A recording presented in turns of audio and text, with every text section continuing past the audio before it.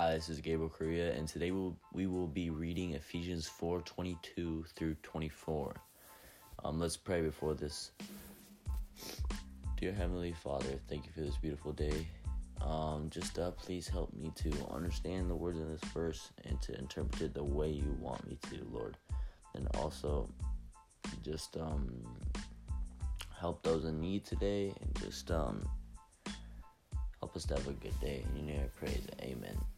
So it says here, you were taught with no regard to your former way of life, to put off your old self, which is being corrupted by its deceitful desires, to be made new in the attitude of your minds, and to put on the new self, created to be like God in true righteousness and holiness.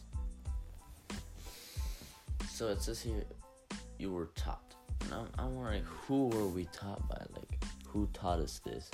That we have to put away our former way of life, to regard it. And what was our former way of life? I'm wondering here.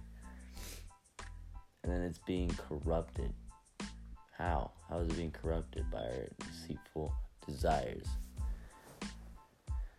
And then how can we be made new in the attitude of our minds, and then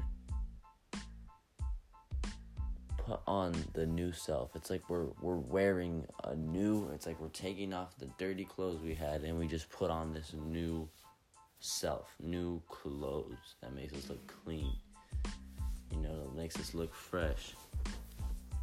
It says you're created to be like God in true righteousness and holy. And how are we created to be like God?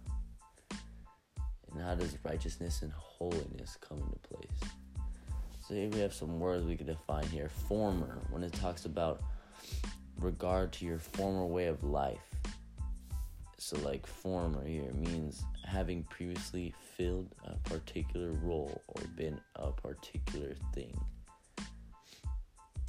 So there it's talking about how it's what we used to do, this way of life that seems to be bad in the verse, that we need to regard it, put it away, put it aside. And then also we have corrupted. So it says, which is being corrupted by its deceitful desires. Corrupt means cause to act honestly in return for money or personal gain. Also change or debase by making errors or unintentional alterations. And then the last word we're going to go with how we're created to be like God in true righteousness and holiness. And so holiness is the state of being holy, a title given to the Pope. We're just not going to read the rest of that. So it just means the state of being holy. And then also righteousness, the quality of being morally right or justifiable.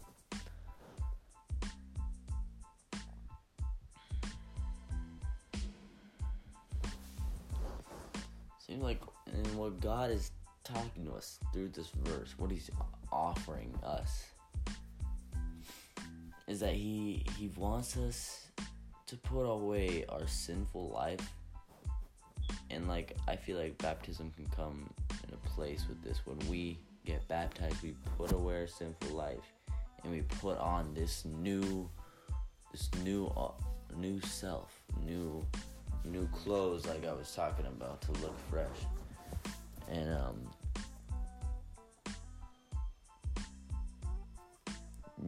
he wants us to because he's telling us that this life is corrupting us, and the way that we are being selfish in a corrupted life, it's messing us up.